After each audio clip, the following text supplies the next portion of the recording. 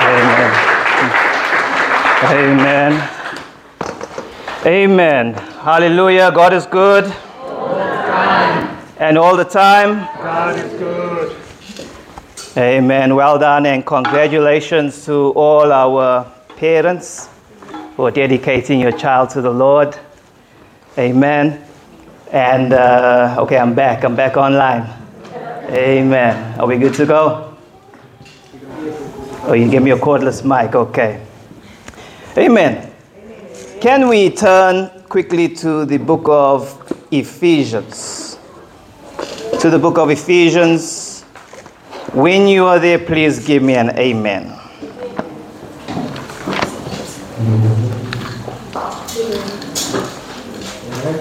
Amen. I just get a few amens. Amen. Can I get some more amens? Am I right? Amen.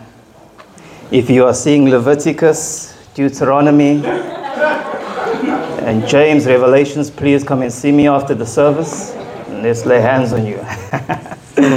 Amen. Family, we continue with our series on the book of Ephesians. Last week, we spoke about being chosen in Christ, and this week we'll speak about His grace. I've just reached a point in my life where I just want to teach the Bible. Come on. I don't want to come to the Bible with my own preconceived ideas or come to the Word with my own message in mind. I just want to let the Bible speak for itself. And if we can let the Bible speak for itself, then maybe we'll get to hear what the Word of the Lord is. Come on. What the Lord is really saying to us. Amen. So in Ephesians chapter 2, and I'm going to read the first 10 verses for you.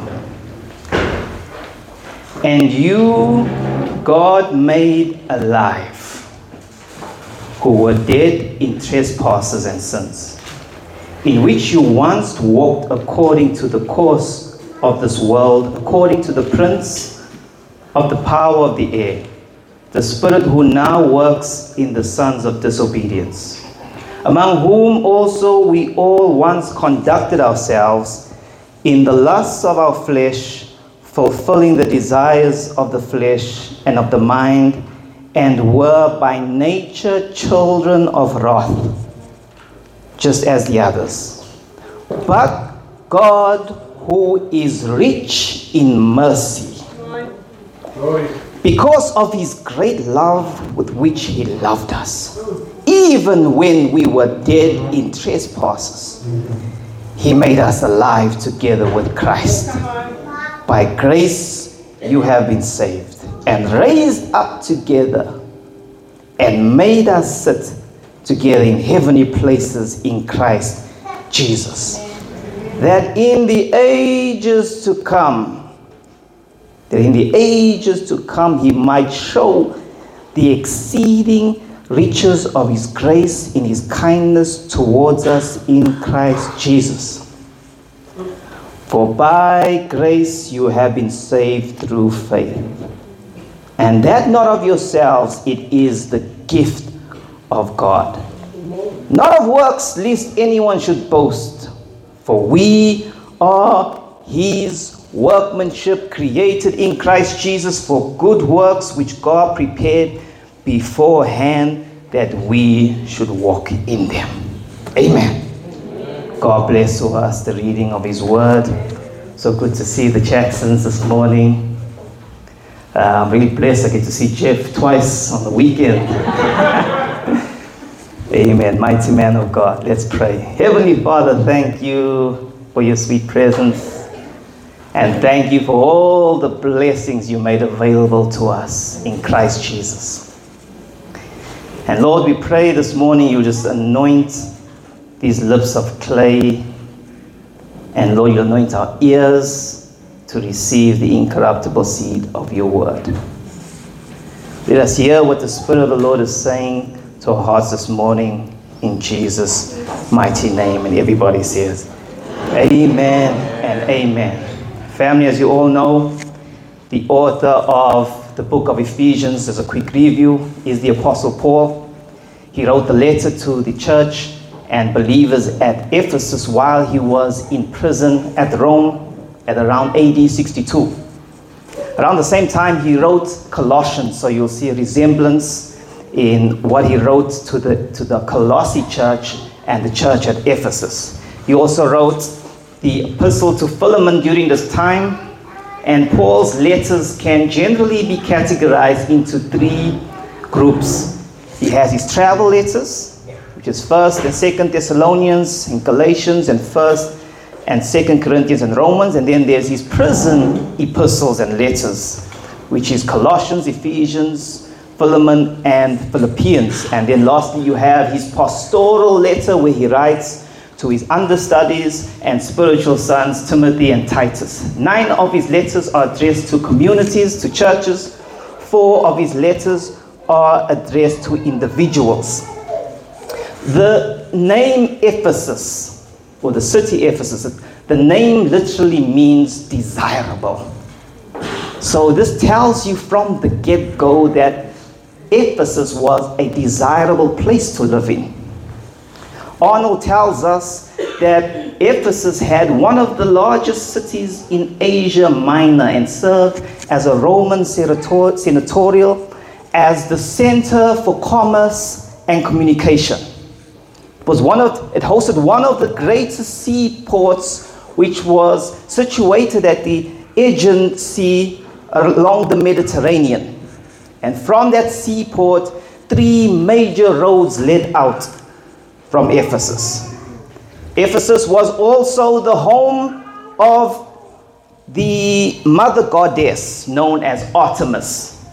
Artemis also came to be known by the Romans as Diana.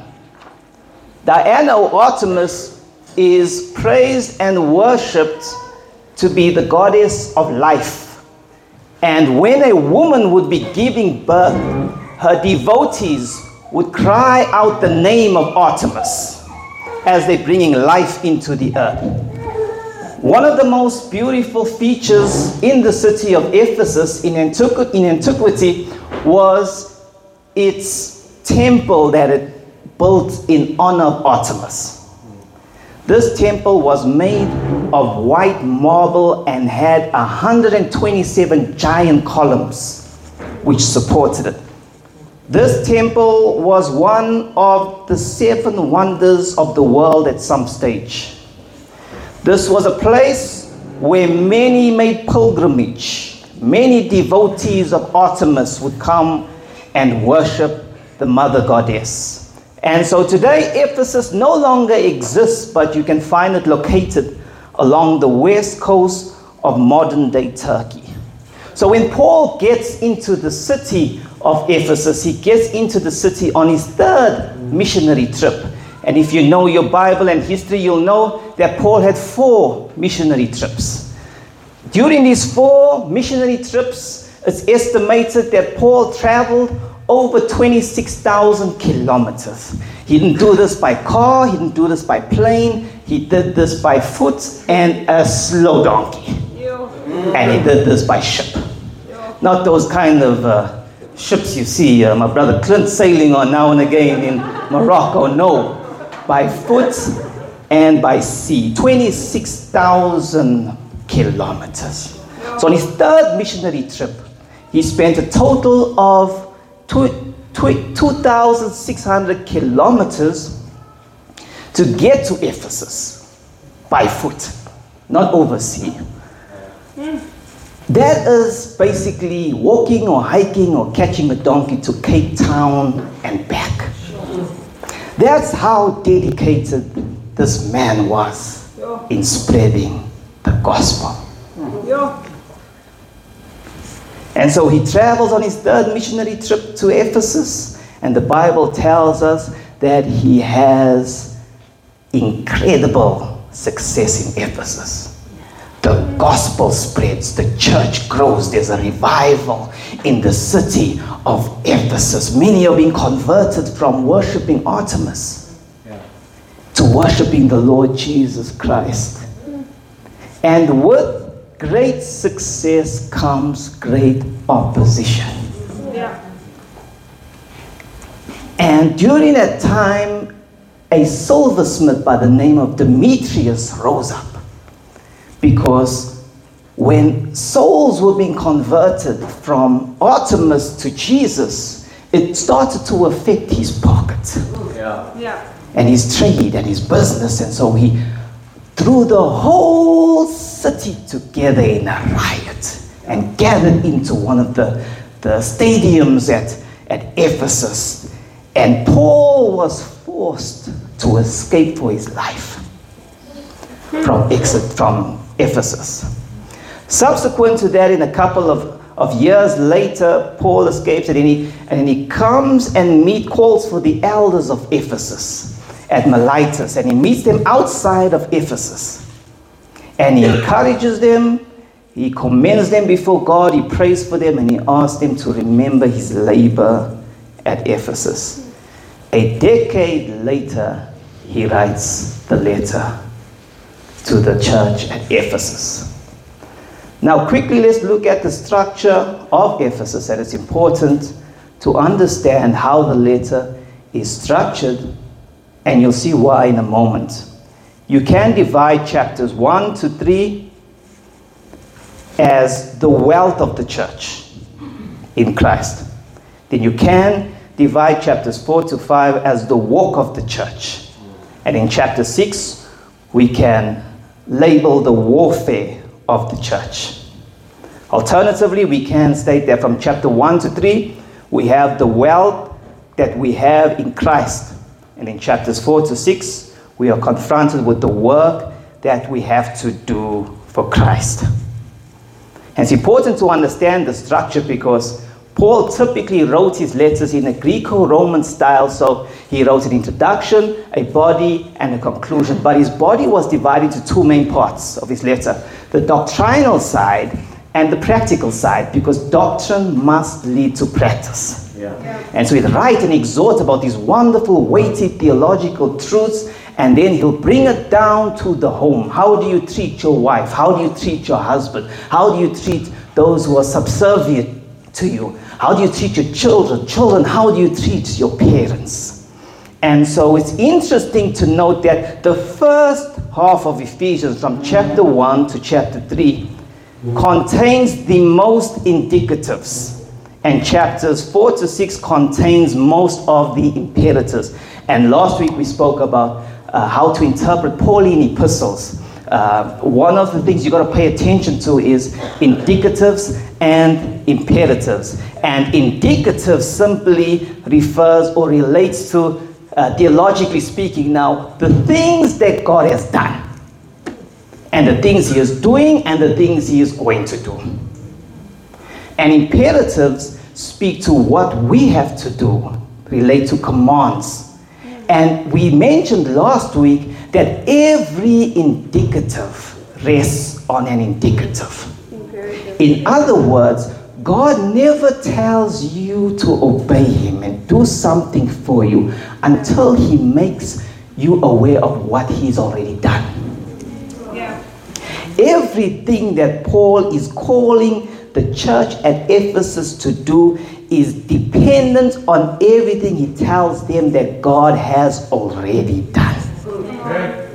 It's upon the strength of what the Father has accomplished in Christ that he calls us to become what we are. And since it is Pentecost Sunday, our Bible topic this morning is on the significance of Pentecost. Very quickly, where does Pentecost originate from? Pentecost comes from the Greek word which means 50th. Pentecost is also comes from, historically speaking, the Festival of Weeks, which celebrated God giving the Hebrews and Israelites the 10 Commandments 50 days after the Exodus and the Passover. And you'll find that God instructed them in Exodus 23, Leviticus 23, and Deuteronomy 16. He instructed the children of Israel to celebrate the Festival of Weeks, and it had to be held 7 full weeks plus 1 day after Passover, which equaled 50 days. So historically and biblically speaking, Pentecost comes from the Feast of Weeks in Exodus 23, Leviticus 23, and Deuteronomy 16. What is the spiritual significance of Pentecost? Well, Acts chapter 2 gives us new meaning to Pentecost, because 50 days after Christ was crucified, the Holy Spirit descended and arrived. The Holy Spirit arrived in a different way than he operated under the Old Testament. Under the Old Testament, the Holy Spirit came upon specific individuals for a temporary time and for specific reasons. But now, since the Holy Spirit has arrived in these times, he permanently dwells in the hearts of believers, even the weakest of them. The arrival of the Holy Spirit marks the birth of the church. The church, which is not made with buildings or brick or mortar, but the church which is the body of believers which are united in Christ, which now exists across the globe. The arrival and descent of the Holy Spirit also marks the beginning of the new covenant. The old covenant was a working arrangement that God had with the nation of Israel. But the new covenant is the perfect arrangement, which God has made available to every believer. And the new covenant he ratified by the finished work of Jesus Christ through his blood, and he sealed that work with the Holy Spirit. So the main distinction between the Old Testament and the New Testament is that under the Old Testament, we are given the law to obey. Yeah. But in the New Testament, you're given the power to obey. Amen. Amen. Who is the Holy Spirit? The Holy Spirit is the third person of the Trinity. Why the third person? Because he's the third person to be revealed. He's introduced in the first chapter of the Bible in Genesis. And he is stated and referenced in the last chapter of the Bible in Revelation chapter 22. The Holy Spirit is God. And how I like to understand the Trinity, for those of you who are still grappling, is that we have one being and three persons. Being relating to race, person related to distinct individuality. In other words, everyone in this room is one race. Yeah. Not talking about black or white, colored, Chinese, where's Brother Dean? Chinese, with a Chinese brother in the building. But one being, as in we are all one human race. We are one human race. We are all human beings.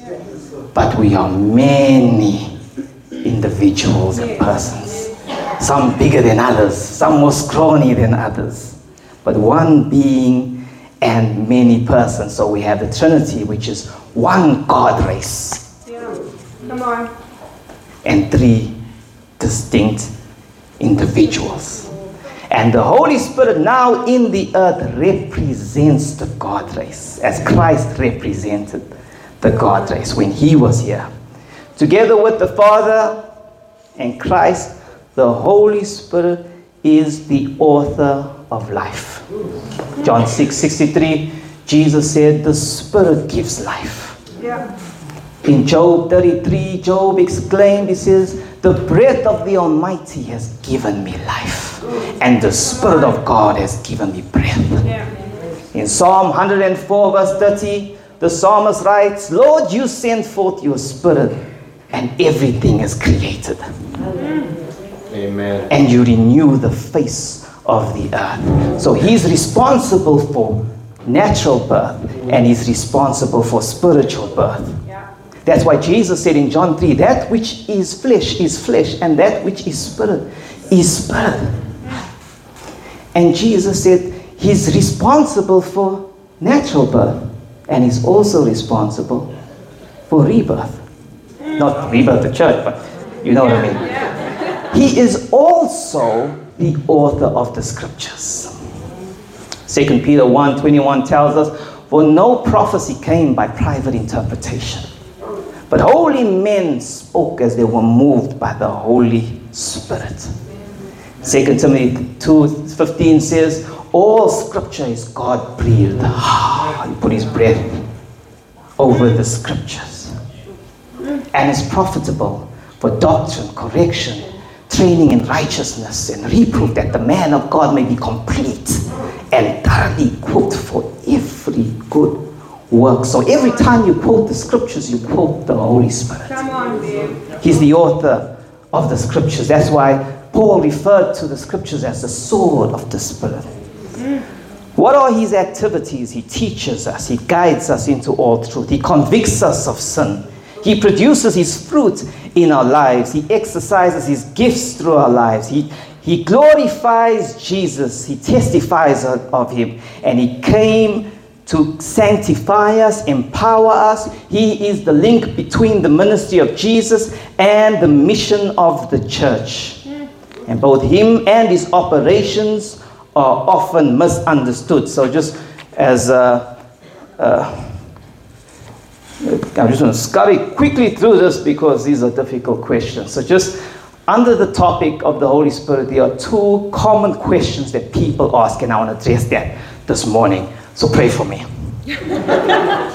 People typically ask, what is the blasphemy of the Spirit?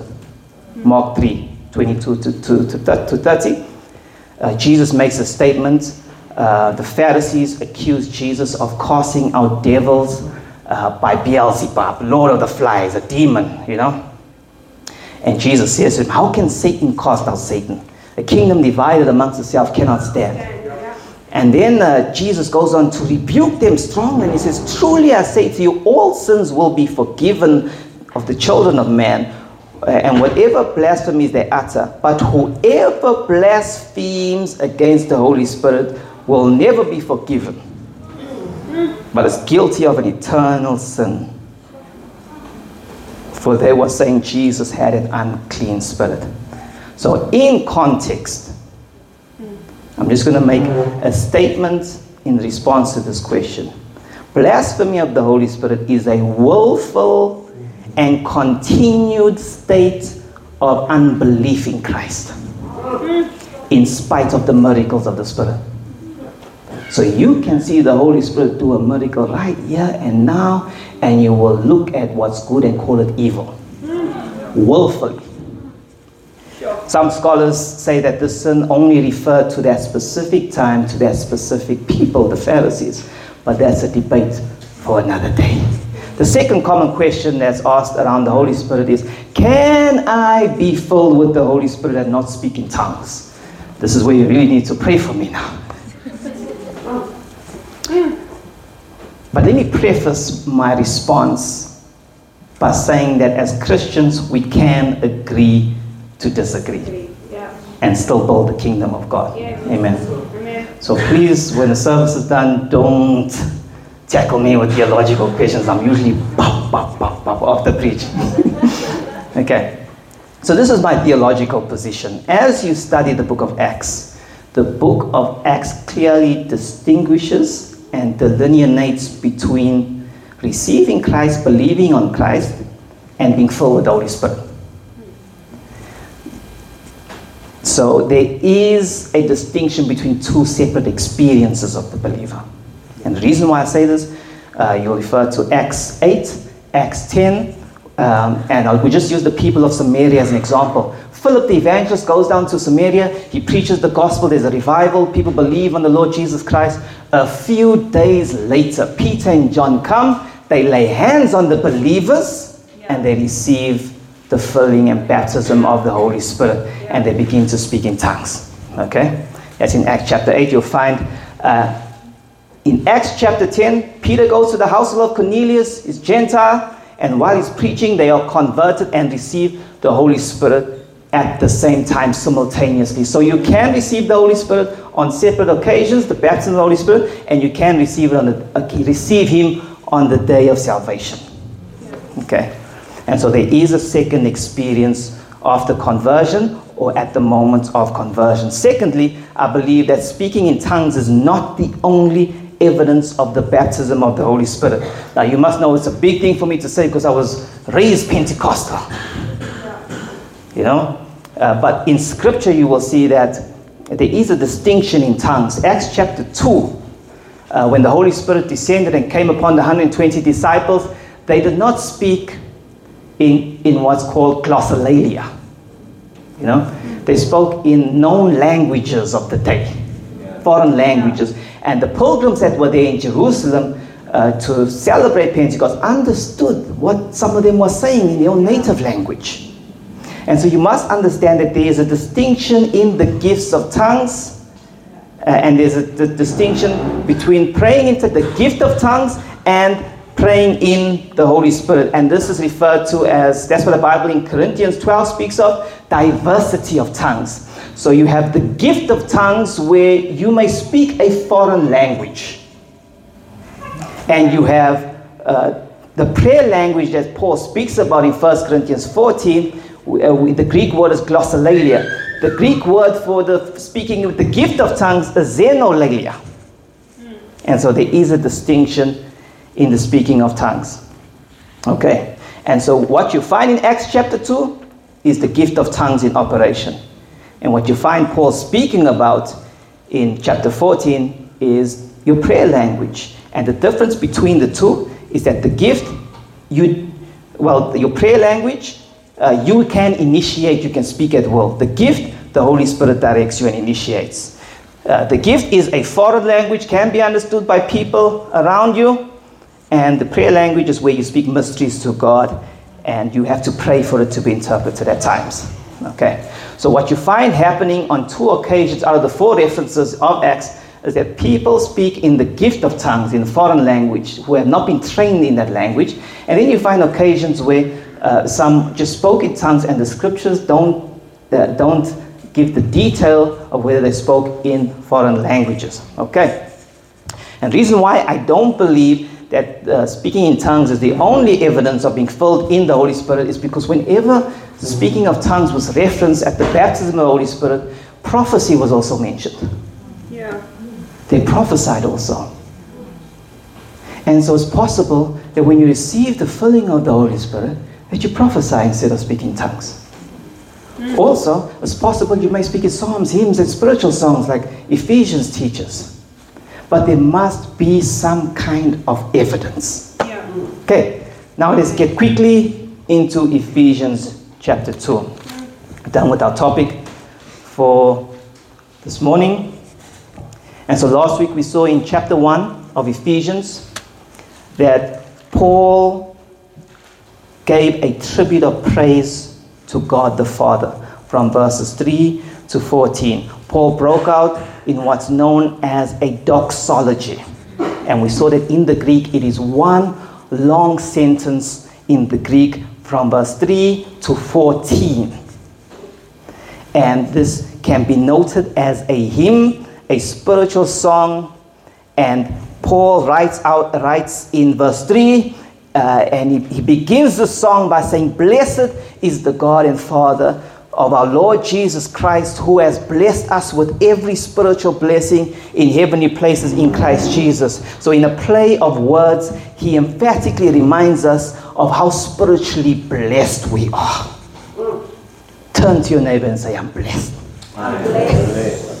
Now when you read this statement in chapter 1 verse 3, and you're a child of God, and you read about how Paul says, "Blessed be the God and Father of our Lord Jesus Christ, who has blessed us with every spiritual blessing in heavenly places," he's being emphatic about the fact that you are blessed. Yeah. So if you're a child of God, what room does that leave for generational curses? What room does that leave for breaking generational curses when Paul is saying you are blessed with every spiritual blessing in heavenly places? Don't buy into that lie that you must cut off some generational curse. Come on. Because you are spiritually blessed. And then from verse 4, he begins to catalog these spiritual blessings. And we looked at that last week, where Paul says that we have been chosen by the Father to be in Christ before the foundations of the earth. Before the dawn of time, he chose you. That means you had no merit. You had nothing in you.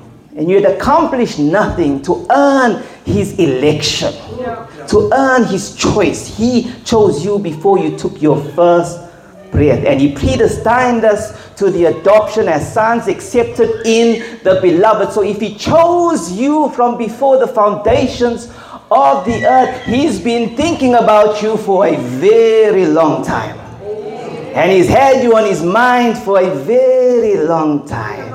But oh, how much must he love you to have thought of you and chose you before you even said Dada and Mama. And before he even said, let there be light. And then he goes on to tell us about the second spiritual blessing, that the Son, Jesus Christ, has redeemed us. We have redemption through his blood, the forgiveness of sins. He tells us that to be bought back by the blood of Jesus from the kingdom of darkness into the kingdom of light is a spiritual blessing.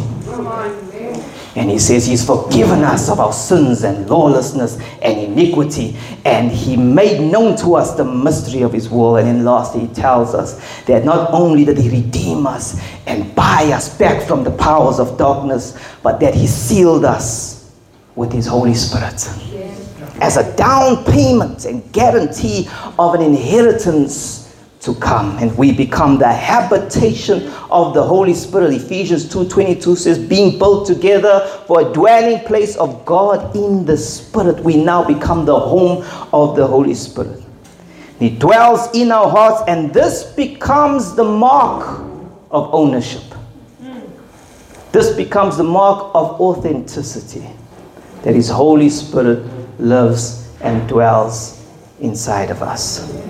Then from verse 15 to 22, Paul prays for the church of Ephesus. And he says, therefore, I also, after having heard of your faith in the Lord Jesus Christ and your love for all the saints. We spoke about how the Ephesians was a church that loved. They loved the people of God. They loved God. That's why the Lord rebuked them when they backslid and said, you lost your first love, because this was the most beautiful thing about this church. And so Paul says, I do not cease to give thanks for you, making mention of you in my prayers, that the God and Father of our Lord Jesus Christ, the Father of glory, may give you the spirit of wisdom and revelation in the knowledge of him, opening the eyes of your understanding, and that you may know what is the hope of his calling, not your calling, his calling, and that you may know what the riches of the glory of the inheritance which is in the saints, and the exceeding greatness of his power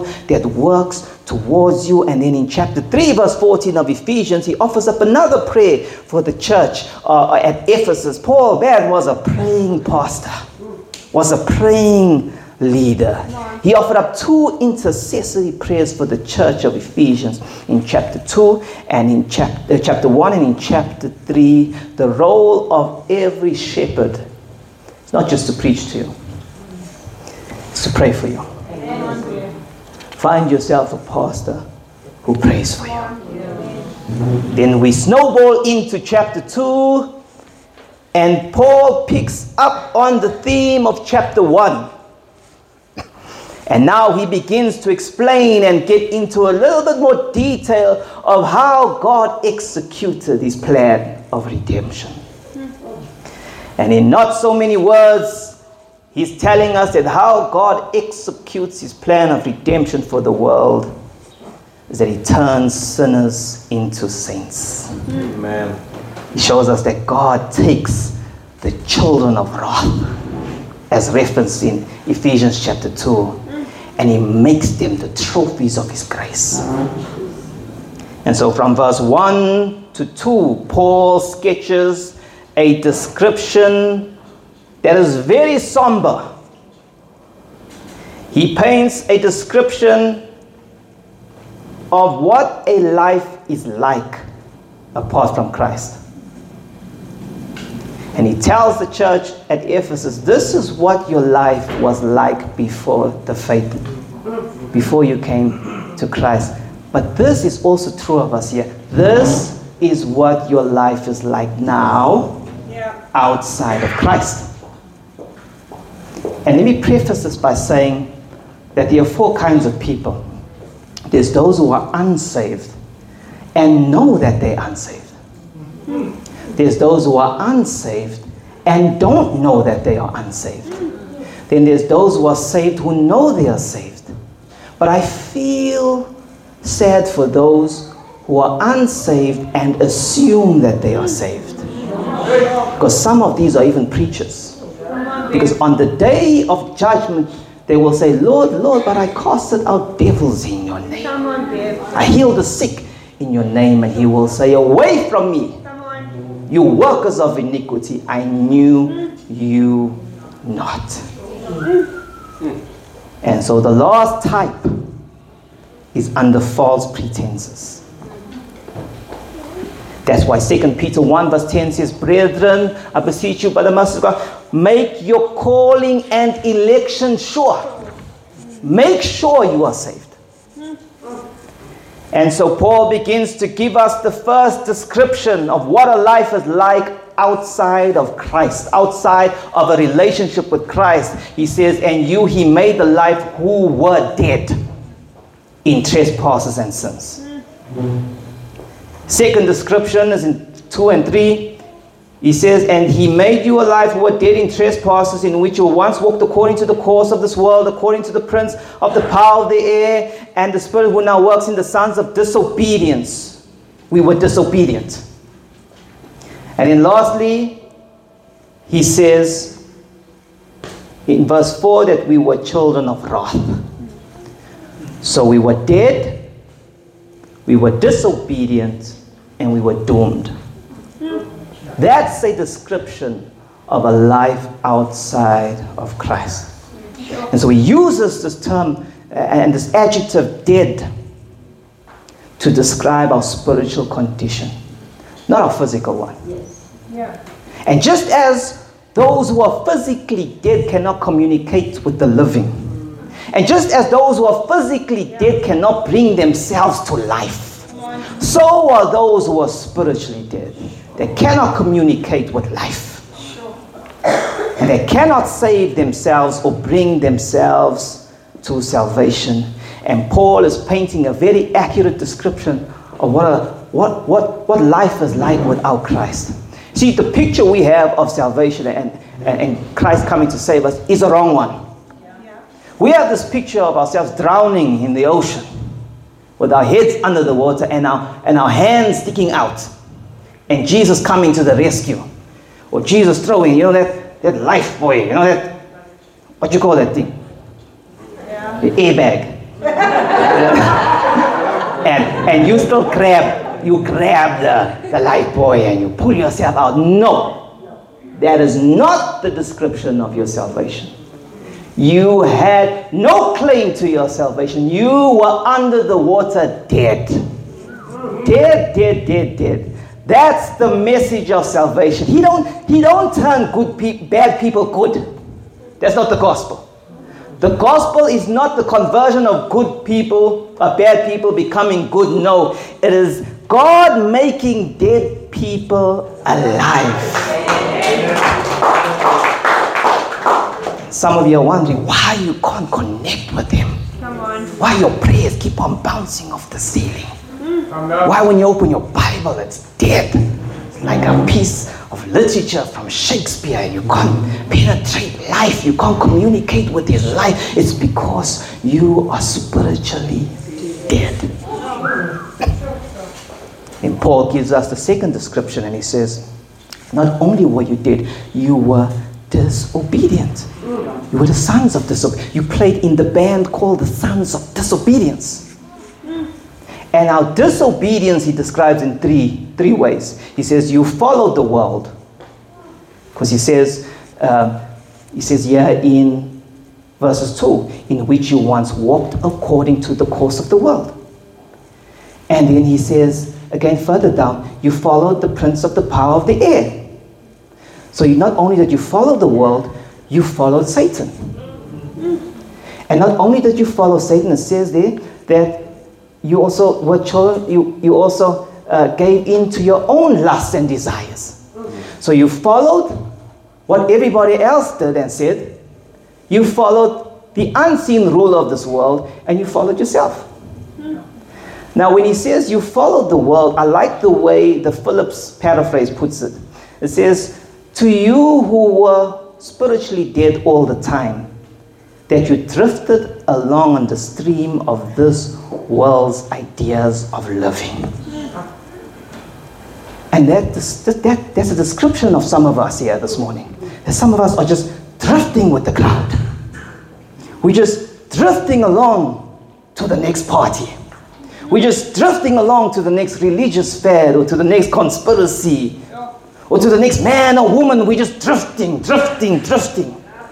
And that describes the nature of our disobedience. And then he says, you followed the prince of the power of the air. Now nobody is stupid enough to follow Satan and worship him openly and overtly. That's not what he's saying. He's saying, Satan knows how to play us like the Pied Piper of Hamelin. You don't follow him openly, but you follow his tune, like the children did. You don't follow him openly, but you take his bait. And if you take his bait, you'll follow his lead. And some of us have not run into the devil because we're moving in the same direction as him. Sure. Now, in the year 2000, there was the whole Hansi Cronje scandal. And the Guardian newspaper had the headlines. You know how media is. They had the headlines of when Hansi Cronje confessed to the match-fixing allegations, and they said, the devil made me do it. But that's not actually what Hansi said. Hansi said, in the moment, and I quote, in the moment of stupidity and weakness, I followed Satan and allowed the world to dictate the terms. And in that moment, I took my eyes off Jesus, and my whole world turned dark. Satan doesn't make us do anything, but he knows, and surely knows, how to lay down the bait. So the Bible calls him the prince of the power of the air. This indicates that he is the prevailing influence, or he is the prevailing surrounding in which an individual or community breathes in. And some scholars refer to this phrase, the prince of the power of the air, is that he is the power of the unseen realm in which demons operate. And not only that we follow the world and follow Satan, we followed our own lusts. And James 1 says, each one of us is tempted when he is drawn away by his own desires and enticed. And then when desire has been conceived, it gives birth to sin, and sin, when it comes to maturity, brings forth death. And the last description Paul gives us of a life outside of Christ, he says, it's a doomed life. Verse 3b, he says, we were by nature children of wrath. Now here's where we get to something very critical in our understanding of the gospel. Paul first calls us the sons of disobedience. Now he calls us the children of wrath. And we get to the point where we need to understand sin and the doctrine of original sin. But let's talk about sin quickly. Sin is a violation of the creature-creator relationship. Sin is our failure to glorify God, and sin literally means to miss the mark. It is our failure to live up to being the image of God. And when sin entered the world through Adam, sin became universal, and no one escaped it. Sin produces guilt and condemnation, and sin begets death, and sin brings universal corruption, suffering. Every kind of suffering can fundamentally be traced back to sin. Sin affects and shatters relationships on every level. The reason why Christ called for us to be born again is because we are dead in our sins and iniquity. Now let's look at the doctrine of original sin. Original sin does not necessarily refer to the initial sin of Adam. It refers to the effects of Adam's sin. In other words, as a result of Adam's disobedience, we are all by birth sinful and condemned. You'll see this in Romans 5. And as a result of Adam's sin, we are born sinners and corrupted by sin. And as a result of Adam's sin, sin is imputed to us and we share in his condemnation and guilt. So we are not sinners because we sin. We sin because we by nature are sinners. And we have a natural inclination and disposition towards sin. So by birth, by natural birth, we are all in Adam. We share in his sin, we share in his nature, we share in the condemnation. And that's why Jesus said, unless you are born again, you will not see the kingdom of heaven. You must have a second birth. And in the study of moral pathology, that's the study of moral disease and sin, there are typically three schools of thought which have developed over the centuries. There's Pelagianism, semi-Pelagianism, and original sin. Okay, so let's talk about Pelagianism very quickly. Pelagianism comes from the 4th and 5th century from a British monk who was called Pelagius, who taught in Rome, and his teaching spread far and wide in Rome, and it became very popular. Pelagianism denies the doctrine of original sin. It rejects the notion that because of Adam's fall, the entire human race is contaminated by sin, effectively passing sin down to all the generations and posterity. Pelagius also believed and upheld that Adam's sin belonged to Adam, and it did not infect any human. He also stated that a person's sin could be attributed to Adam. Now, if a person's sin could be attributed to Adam, then that means we are not responsible for what we've done. He went on to say that Adam's sin and transgression only served as a bad example. And he taught that men can be trained and taught how to be righteous without God's grace. And so this teaching began to invade the church at Rome. And Augustine of Hippo stood in direct contradiction to these teachings. And he vigorously debated with Pelagius. And he wrote an entire book called On the Grace of Christ. And in this book, he argued that salvation is entirely dependent on God's grace. That all human beings are born into this world with original sin and with a sinful nature and with a natural disposition towards sin. And Augustine argued that salvation is purely a work of God's grace in his Son, Jesus Christ. And we see that in Romans 5, where the Bible says, for as through one man's disobedience many were made sinners, so as through one man's obedience many will be made righteous. Now, Pelagianism has found some expression in today's time, because old heresies just find themselves new outfits in every age, stating that you are not such a bad person. And all you need to do is follow your heart. You are a good person. All you need now is to add Jesus to the total sum of your life, like he's the cherry on the top. You have it in your own means to save yourself. Just look within yourself. And this is where we failed as preachers and ministers of the gospel. And this is where we failed as evangelists, in that we failed to give you an accurate diagnosis of your condition. Come on. I'm not going to tell you this morning that you're a good person. and that you need to add Jesus to your life. Because that is not the gospel. I'm not going to tell you, accept Jesus. And every issue of your life will be fixed. Because that's not the gospel. But what I am going to tell you is that outside of Christ, you're dead. You're disobedient and you are doomed.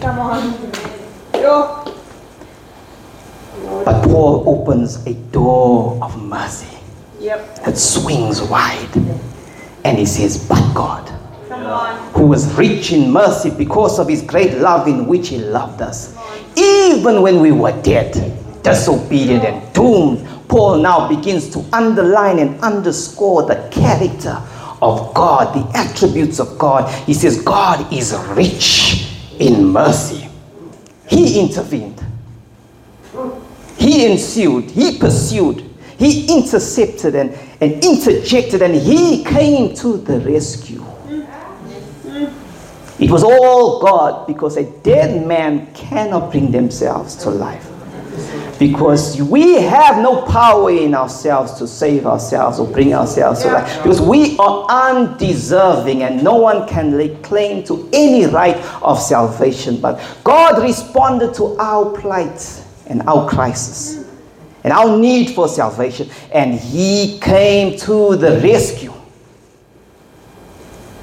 And Paul says that God was rich in mercy with his great love in which he loved us. For some reason, we think that God loves us because we're lovable. It's one of the greatest heresies on earth today. There's nothing lovable about us. He loves us because he found the reason to love us in Christ. He loves us because he found the reason to love us in himself. We were by nature children of wrath, deserving of death. And he chose to love the unlovable. He didn't have to. He wasn't obliged to.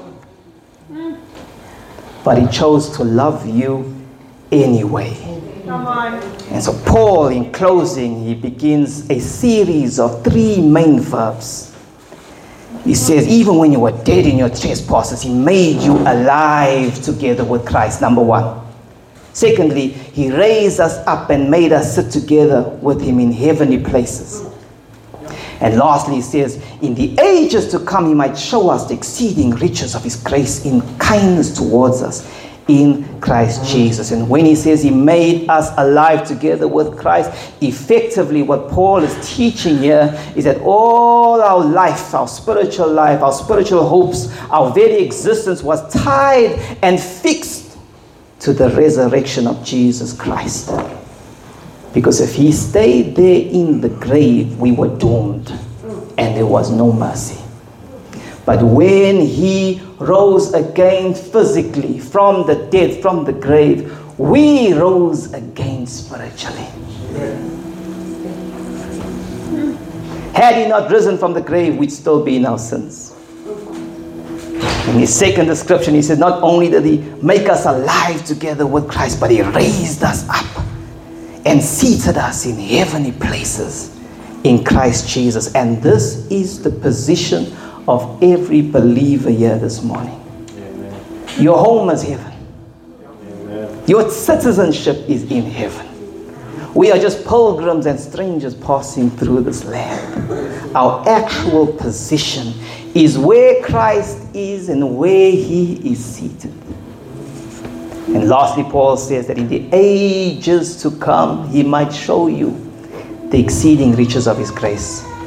In other words, the full extent of his love for you cannot be fully demonstrated in this age, but in the future ages to come. He will never stop showing us his love.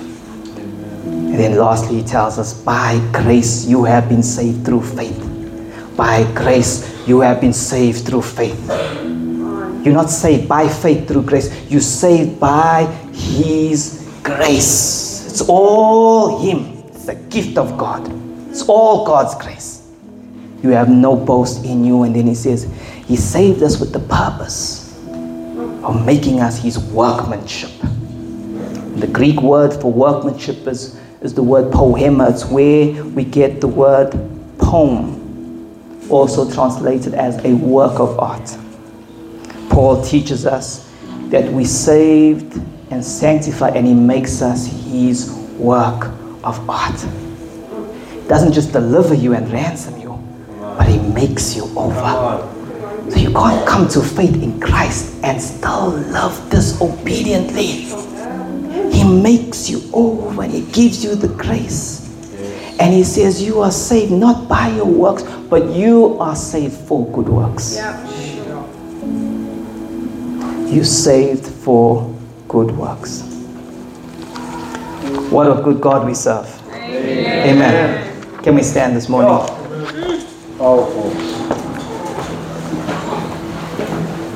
Everybody's eyes closed.